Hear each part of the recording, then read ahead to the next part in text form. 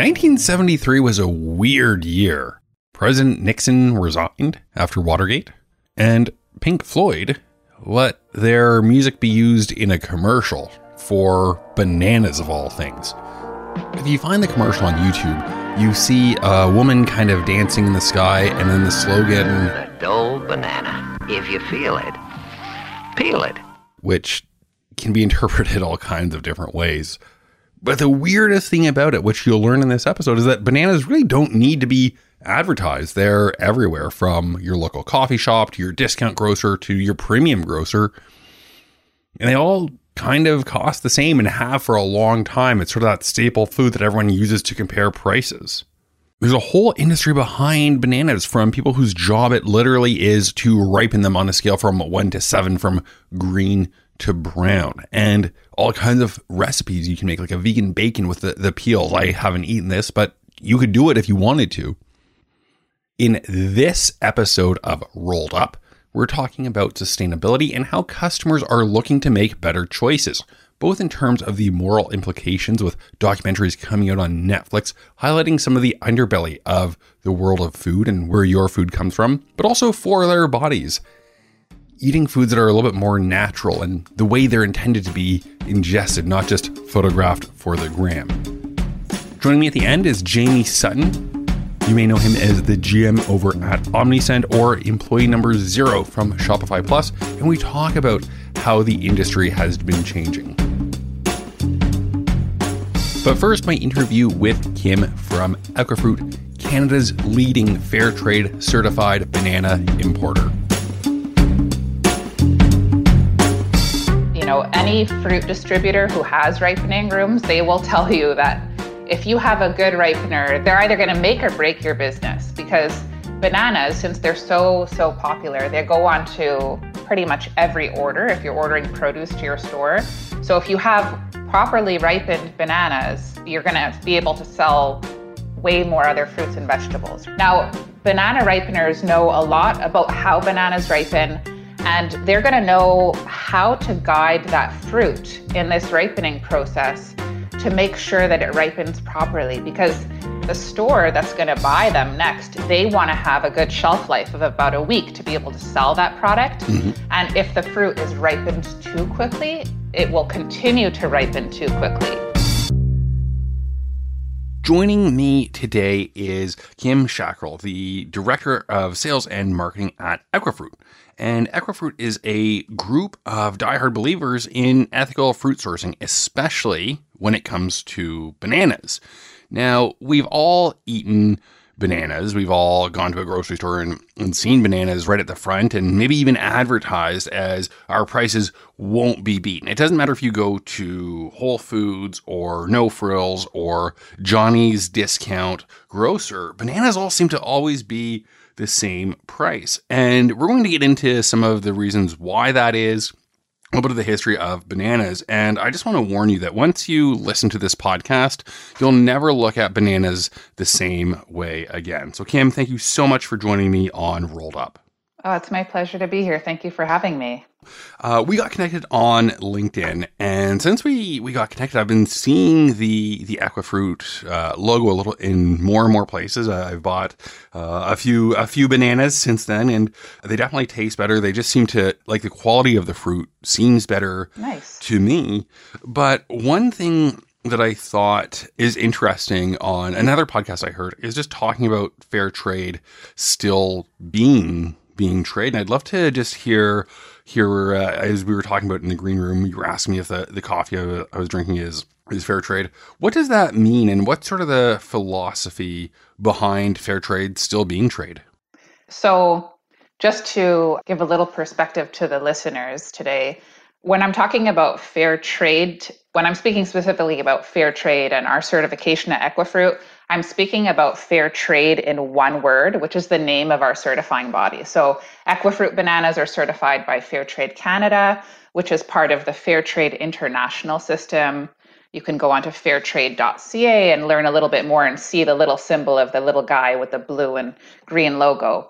But when we're talking about fair trade in general, you'll often see it written about in two words. So fair space trade, where we're really just talking about decency and an ethical framework in the marketplace, making sure that both the buyer and the seller are protected, that they have advantages, that nobody is basically getting screwed in the supply chain, right? Just a little bit more broadly.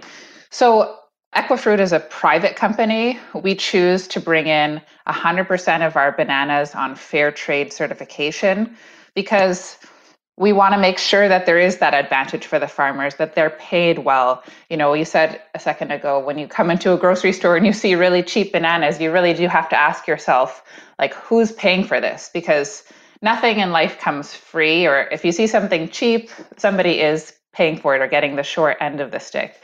So fair trade, really, you can be a private company and have fair trade certification. It's just basically letting your customers know that you are respecting standards that are protecting, the beginning and the end of the supply chain. And I can go into more detail, but I'll just answer that quickly. No, I really like that definition, and I'd love to just hear more about the banana supply chain. So sort of from the Banana Republic to my local grocery store, and maybe on my Nutella toast or something that I can do to make it really as unhealthy as possible, but purely delicious.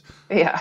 It was just very eye-opening for me to hear where the bananas come from and how they get to Canada or the US, wherever we happen to be eating them.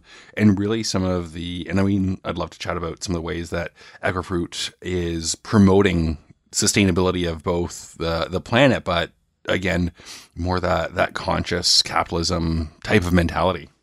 Yeah. So as you said, once you hear a little bit more about bananas, maybe you've never thought about bananas. Maybe, they are the most widely consumed fruit in Canada. We buy way more bananas than anything else.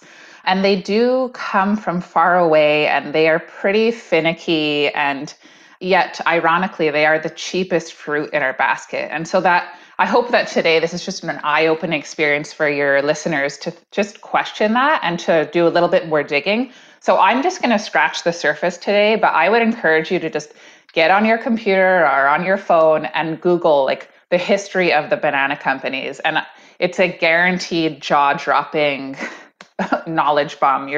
You'll totally freak out. When you use the term Banana Republic, most people think of a clothing store and they don't really know much about where that term comes from.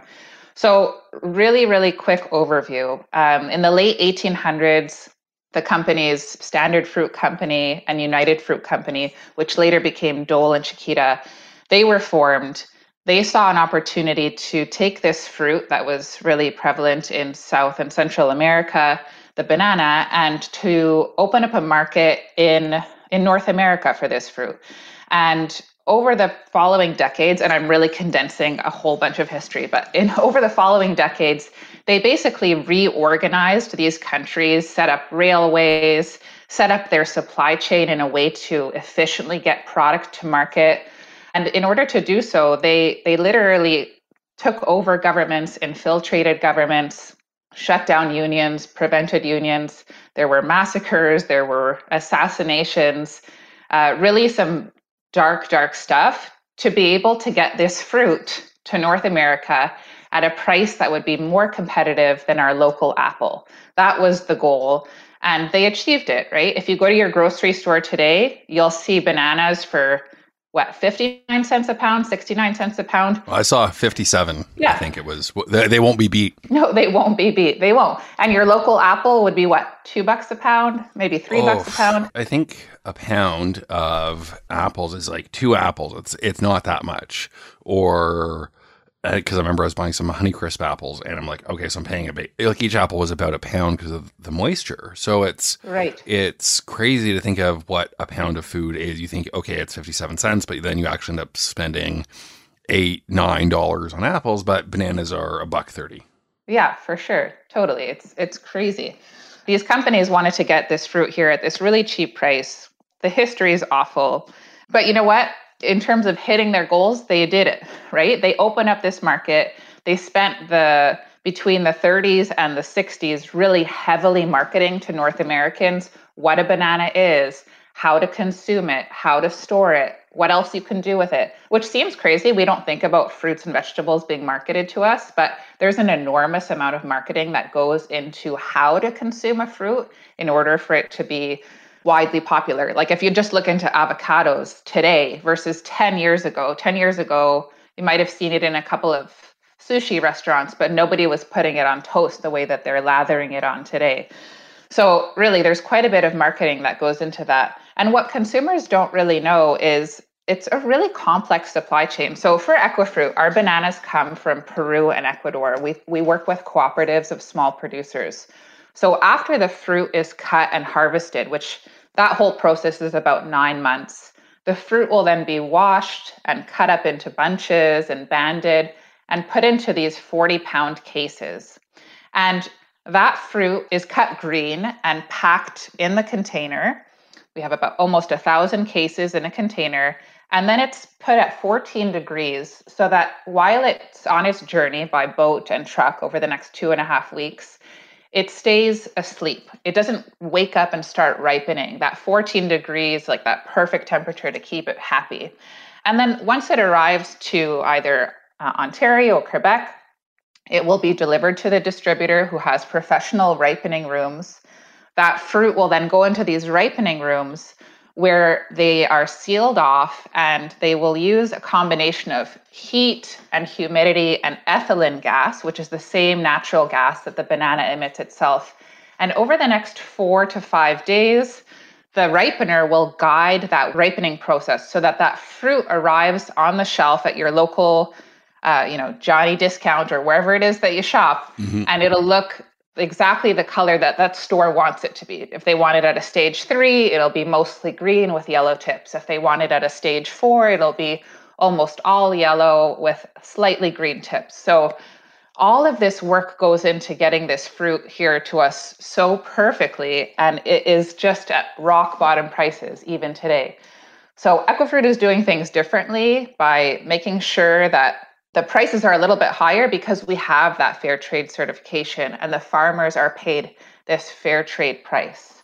It's just fascinating, that whole history. And the one thing that really stood out to me was you mentioned the ripening rooms but what is the job description of a ripener? So if I'm a ripener, what am I essentially being paid to do? How does that work? So this is such an important job, and any fruit distributor who has ripening rooms, they will tell you that if you have a good ripener, they're either going to make or break your business, because bananas, since they're so popular, they go on to pretty much every order if you're ordering produce to your store. So if you have properly ripened bananas, you're going to be able to sell way more other fruits and vegetables, right? So the job of the ripener is, in one sentence, to get the bananas from green to yellow. That's their job. Now, banana ripeners know a lot about how bananas ripen, how that might be affected by a number of things. The origin, where did this fruit come from? Did it come from Costa Rica or Honduras or Guatemala or Peru or Ecuador? Each one of these countries has their own climate, their own, even though it's the same variety of banana that we see here, the Cavendish banana, it might look a little bit different from country to country in terms of size or curvature. And they're going to know how to guide that fruit in this ripening process to make sure that it ripens properly. Because if they give it too much heat or too much gas or too soon or not soon enough, it can spoil and it can ripen so quickly. They'll say the fruit blows up, that it's almost like burning something in the oven, right? You left it in at this temperature. So a ripener will put the fruit into these different rooms. They'll check on it every couple of hours. They'll have a team that's there overnight. It's like, babysitting these pallets and making sure that they get exactly to where they need to go. Because the store that's going to buy them next, they want to have a good shelf life of about a week to be able to sell that product. And if the fruit is ripened too quickly, it will continue to ripen too quickly. Or if it's not ripened enough, it might just not ripen at all once it gets to the store, and it'll be called, like, in French, we say banane de bois, which is like a wooden banana. I don't know if you've ever had that experience where you bought a bunch and it just like stayed green. Yeah, and it's like very fibery. Yeah, super starchy. Like it is. It's like very pithy. Yeah, exactly. To use a weird wood term I learned during the pandemic. Yeah, so the fruit has sugar in it, right? And that sugar, when the sugar is triggered, that's what gets the ripening process. So what will naturally trigger that sugar production is this combination of heat and ethylene gas and humidity. But if it's not triggered enough, then it just kind of, it won't continue to ripen on its own. So I kind of like to compare it to like baking a potato, right? Like if you pull out the potatoes too quick, they're not just going to keep cooking on their own. Like the middle of the potato is going to be hard. So they have a really, really tough job and they're hard to come by. You know, the training to become a banana ripener is technically not very long. Like one of our ripeners in Ontario, he talked about this program that he went to, run by one of the big multinationals. I think it was a 3-day training of just like an intensive how to do this. But then it's honestly years and years of experience of learning, you know, the nuances from each country and each type of fruit, what to do, what not to do. If the fruit's too hot when it arrived there, then you have to like separate the boxes open, air them out. It's a very complex process. And yet, again, the fruit is 57 cents a pound. It just doesn't make sense. No, it doesn't. That I'm picturing the ripener being some like 85-year-old guy walking in with a bunch of like the crust or white strips on the commercial with the stained teeth from like green to brown to be like, yep, that's a 4. Do we have anyone that wants to buy some 4s or should we leave it in for another couple hours?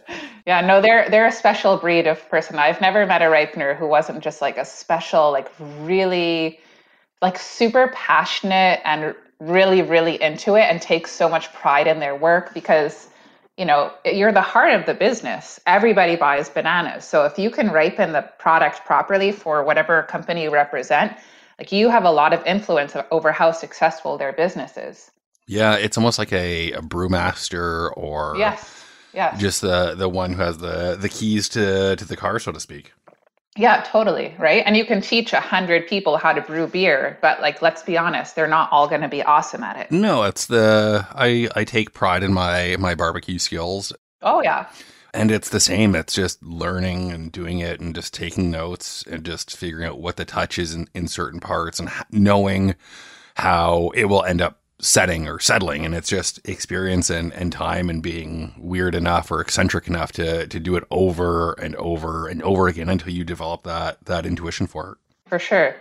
I mean, another thing I didn't touch on, but like the ripener's job, they'll also work with a quality team. So, you know, they have to assess the quality of the fruit when it gets there. And if there are any quality issues, they know how this might affect the whole lot as it ripens. So, you know, they're basically like this banana genius experts. A banana sommelier. Yeah, exactly. So one thing that I saw, I guess, all my good questions are coming from TikTok. It was actually an asparagus farmer talking about how the pandemic had changed asparagus. Yeah. And basically they all had to be packaged as close to 1 pound as possible so that for Instacart and sending shoppers that if they grab a bunch of asparagus, it's a pound, not 0.8 pounds, not 1.4 pounds, but a pound. Right. How has the pandemic changed fruit buying and just that logistics? I'm assuming less going to restaurants and more being split to go to the grocery stores would be an obvious example. Mm-hmm. But what else has changed with groceries since the pandemic hit? Oh, goodness. I've gone to 10,000 webinars over the last 14 months about exactly that topic. So I'm happy to be quizzed on it. Okay, so the key takeaways in terms of the change of consumption habits, because people were mainly going to the grocery store less often, the size of their basket increased. So the first shift that was observed was that people were reverting back to like more comfort foods, more familiar items. So apples, carrots, potatoes, tomatoes, bananas, onions, like all that stuff was the classics were being purchased. They were also looking for product with longer shelf life too, because people were going less frequently.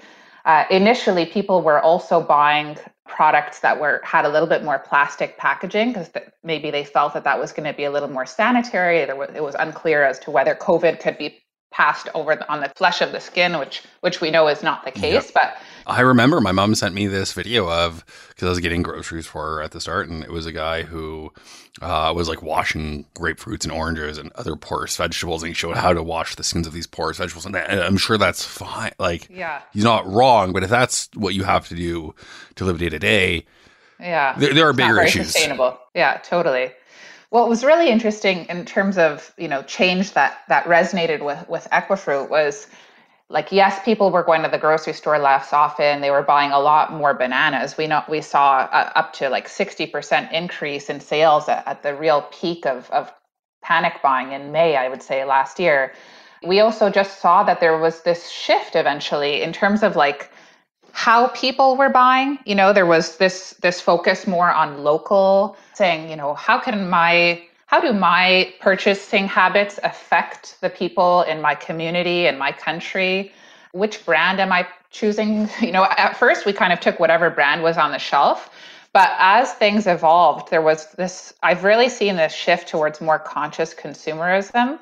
And actually, our certifying body, Fair Trade Canada, they did a study with Leger last August, so 6 months into the pandemic, and it focused on fair trade bananas. But before they went into the fair trade like nitty gritty with a survey, they kind of surveyed generally how much people cared about eco and natural and organic and all that kind of good granola-ish stuff. And generally, they saw this real shift where people they wanted to make sure that farmers were paid well, that people were taking care of like the soil and the earth.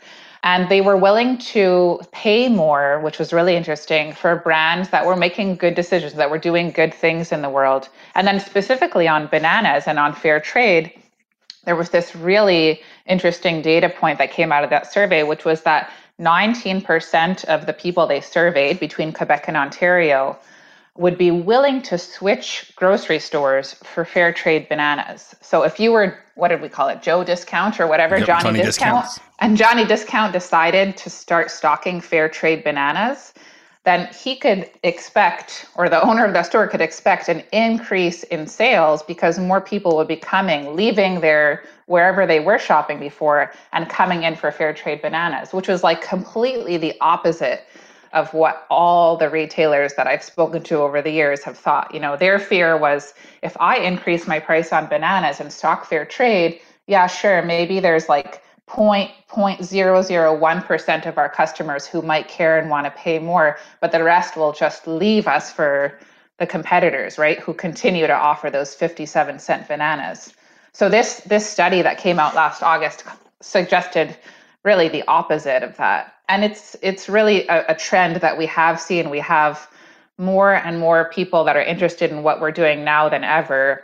We've also had this, just like this huge uptake in sales, a ton of love and support from the community. We're just in Canada right now, but more people are asking about where their food comes from. And bananas, because they fall in that tropical basket, like bananas, pineapples, avocados, we kind of ask less about those farmers. We're kind of familiar with our local peach or apple farmer, but we don't ask too much about the tropical stuff. But people are starting to shift the discussion more towards those items. And we're excited about the work that we're doing. Yeah. And I think it's just so important to have those conversations and I don't want to paint with a too side of a brush, but I was talking to another founder and he said that it's amazing just when you don't have to scratch the surface that far to see not even regular unethical labor, but outright slavery and the different ways that things can get backdoored and through it. And just the farther you get from the customer, the more you can really get away with. Oh, yeah. I mean, like, I think a real shining example of that is cocoa, and if you look a little bit into the cocoa industry and you learn about how much forced child labor there is in the cocoa industry, I mean, you can't unlearn that. There's a good chance if you've bought a chocolate bar or a product that has chocolate, that if it doesn't have a fair trade certification, there's a good chance that cocoa was picked by a child. It's really, really horrifying. So I think it's important for consumers to to do that research and, to also ask good questions and to verify claims and to check for certification so that you can be feeling good about the stuff that you're buying. Netflix has done a really good job of it, bringing those conversations up. I watched the Seaspiracy recently, and it's good, but that's a conversation for another day, just about the unethics of food. But I'd love to end on a much more positive note, so we don't turn people off bananas entirely, because there are quality products like yours. What are some fun, creative ways to enjoy bananas? I was joking about putting it on some toast with Nutella. Obviously, you can just eat it. I peel it from the bottom. I don't know if that's correct or not. You can do the traditional banana split. But what are some just fun banana recipes that people might not think of to just eat more bananas? I mean, I'm a real traditionalist. I'm like constantly trying to make the best banana bread and best banana muffin or best banana pancake. At one point early in the pandemic, when we saw that people were buying so many bananas and they were really concerned about waste, we started to post a lot of recipes last year about different things that you can do with the peel.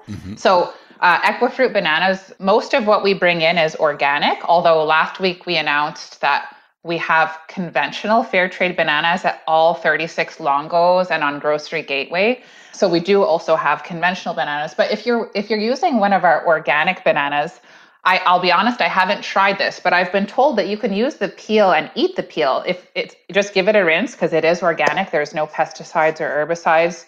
We shared some recipes for banana bacon, so you can check those out online, where you can actually cook the peels with barbecue sauce. I saw some cool things you can do to repurpose the organic banana peels as fertilizer in your soil. And they're supposed to make, if you don't have a green thumb, then you can apparently just shove a banana peel in there and take some credit for a beautiful plant. So those are some interesting ones that we came across. It's so fascinating just how much more you can get out of it. And I'll buy some. I'll head to Longos and eat it. You'll have to follow me on Twitter at Walker Lucas to see if I do in fact eat a whole banana, including the peel. Kim, where can people find you? Where can people learn a little bit more about Equifruit if they want to go down the banana rabbit hole? Okay, well, I'm super proud of our new website, which came out this year. If you go to equifruit.com, EQUIFRUIT.com, you're going to see a website unlike any other. I'll warn you now to be careful of the shark. You can also follow us on socials at Equifruit. So we're on Instagram, Twitter, LinkedIn, and Facebook. So that's at EQUIFRUIT. That'll give you a good sense of what we've got going on. But throughout the rest of the year, you'll see some fun stuff. We're basically trying to teach people about the importance of choosing fair trade when you're looking for bananas. So on our fruit, whether you're buying the conventional bananas at Longos or the organic bananas, you'll see that fair trade label on our bananas, which is what you want to keep an eye out for. So have a look at fairtrade.ca as well to learn more about what that certification means and how money is going back to farmers to make sure that they can grow their businesses. Awesome. Well, thank you so much for joining me on season 2 of Rolled Up. It's my pleasure. Thanks for having me.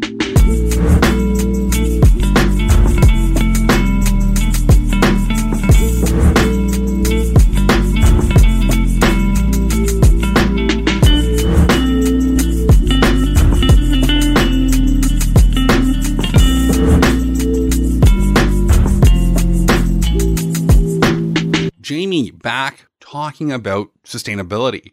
When it comes to sustainability, and you can call it conscious consumerism or just doing your homework before making a purchase, what have you seen as an overarching trend in that space from when you first started at Shopify back in 2006 to now in 2021? Oh, night and day. I mean, that sustainability, when it came to e-commerce, it wasn't even consideration. I don't think that it was quite as pervasive as it is now, where we can look and clearly there's been a tectonic shift in the way that people shop and consume goods. There's a lot of carbon footprint with shipping boxes all over the world. And, in the case of things like, footwear, fashion, quite frankly, shipping boxes back and forth a lot, right? With, try before you buy, try it on, sending things back and forth and back and forth. So I'd love to be able to say, hey, this was something that came up, but I don't think other than, in the way that people approach packaging, it was really where I saw it kind of take its first hold. Even you saw Amazon with, they called it frustration-free packaging, which basically meant, none of that the plastic blister pack stuff that you razor yourself with and draw first blood. Did you ever see the joke of getting a pair of scissors in that type of packaging and saying, great, now what? Yeah, exactly. Well, and if the scissors weren't dangerous enough, the shards of blister plastic was also razor sharp. So packaging is really where it first took hold. And I think as technology has shifted, as this has become more of a prolific change in how people consume goods, now we have a bit more of a race. I think some of that is generational. I think some of it is just a simple understanding that small things can add up to big impacts at the scale that we're talking about. So the differences are huge, and I guess I'll leave it at that. We can maybe dive in on a few things, but I think right now there are multiple ways that people can, from both a consumer as well as from a merchant perspective, try to reduce the footprint through packaging, through things like having local distribution centers so that you've got less of a carbon footprint when it comes to transport, and ways to do things like put a carbon offset on your purchases from both the consumer perspective, as well as covering carbon offset on the merchant side as well. Mm-hmm. I think that's one trend that we saw a lot this year with Earth Day was the carbon offsets. I know Shopify is carbon neutral. ShipBob is carbon neutral. You mentioned EcoCart.io. Mm-hmm. What do you think carbon offsetting will look like in 2025 and beyond? Do you think it's possible to have a carbon neutral e-commerce order? I do. I think that there are still definitely some challenges, and I think the first wave is there, and it's pushing some of the way that we think about that, some of the way that we calculate the environmental cost are helping to accelerate solutions. I don't think anything right now is perfect. People, again, like if we can take small pieces to try to mitigate what we can through an e-commerce industry, through a shipping-based economy, that we can hopefully gain some additional traction over time. I think carbon offsetting is the phase 2. The phase 1 was, and this is, again, probably 10, 12 years ago, but, the plant a tree movement. And every time you make a purchase, we'll plant a tree on your path. And interestingly, my founder and CEO, Rias Loris, that was one of his early entrepreneurial endeavors, was around, this was in Europe, but something similar with, plant tree type of program. I think the inherent danger is making sure that when you are shopping, that whatever is being stated is actually being done. That's why I think some of the kind of platforms like EcoCart are going to add a little bit of reliability, that it's not just greenwashing and surface veneer, but that actually something programmatic is happening behind the scenes rather than just a tree banner on your somebody's homepage. Yeah, it's saying we love trees does not equal that you're actually doing anything. Absolutely. There are a lot of companies that will do that. It's the joke was McDonald's sourced their hamburgers from a company called 100% Canadian Beef. So they could say they serve 100% Canadian beef on the menu, but it's not at all. So yeah, just another form of playing around from a marketing perspective. Yeah. And the other thing that we kind of mentioned was a lot of stuff with Bitcoin as a more common payment method. Eventually, people are willing to start spending it, I would assume, versus just hoarding it. But you see all kinds of stuff that mining it isn't great. Socialized payment systems, and then just other stuff like packaging, emails, etc. What are your thoughts on some of those items? The lesser related to sustainability, but still, as time marches forward, more and more integrated with sustainability.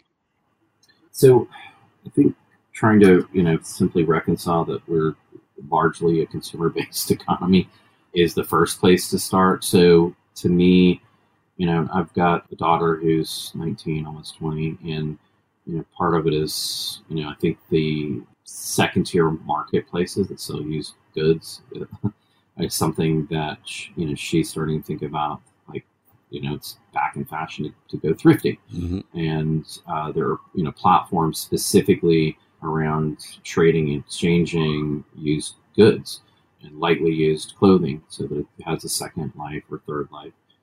So I think those are increasingly ways to kind of look at this, and the way that the millennials and Gen Z, and I don't know if they like those terms, but the folks that are like my daughter's age are starting to think about sustainability from that perspective. I mean, it's something that I see more and more with my social circle of just wondering where products come from, which I never really saw a backlash against Walmart for being what's the opposite of eco-friendly. But Amazon and fast fashion brands, you see people speaking up against the environmental impact that they have, and you just didn't see that 20 years ago with the big box stores.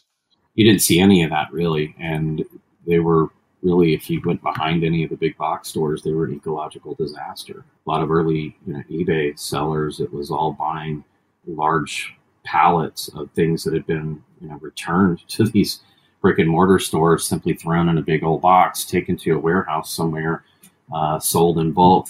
They were at least kind of recycled back in that way. But I think the way to look at the packaging piece and how you can reduce some of this is simply being aware. Like you said, where is this coming from? What is this made of? There's a lot of brands now that are doing what they can to make first gen products out of second gen materials. So recycled plastic bottles off the beach, for instance. I'm not sure where the movement goes, but I think it's at least a step to be conscious about where things are. So I think things like reusable packaging are ways to look at it. And you go to conferences now, and almost everybody, well, when conferences before they ended last year, but almost everybody's walking around with a Hydro Flask or some reusable bottle. Same with when I go to airports. Single-use plastic water bottles are very faux pas now, something that I rarely see at all anymore. Some businesses are trying to do similar. We actually order from a place here locally that before the pandemic, they did catering. After the pandemic started, they switched to doing like ready-to-go cooked meals, so you can get a nice dinner for one or two people, three people. But what they do is they come back every week and they'll pick up their reusable ice packages. Wow. And they will pick up their reusable bags, and we put them out front. And I think we may move back in that direction. I know there's some companies now here making food containers. That same thing. They're meant to be collected, rinsed, washed, and put back into circulation a second time, third time, fourth time. I can see that too, especially with the exodus out of cities. And obviously not everyone left cities, but I think it opened up two things. One is just more community focused, where you can either have it picked up or just drive off to the reusing facility because it's not really recycling. And then the other trend was 15-minute cities where everything's sort of walkable. So you can pick up your dairy in the milk jug, like the milkman from the 50s. Or you see it with all kinds of beverage companies where you leave the plastic delivery tray out or pay a $2 deposit on it or whatever it is, so that you're incentivized to not keep tossing stuff out. I think we're going to continue to see interesting scenarios of business ideas that help push and proliferate the sustainability piece along. I think we're just at the beginning. That though means it's quitting time. I hope you've got a cold one ready to crack, or something rolled up, burrito or other. Make sure you're subscribed for the next episode of Rolled Up, wherever you get your podcasts.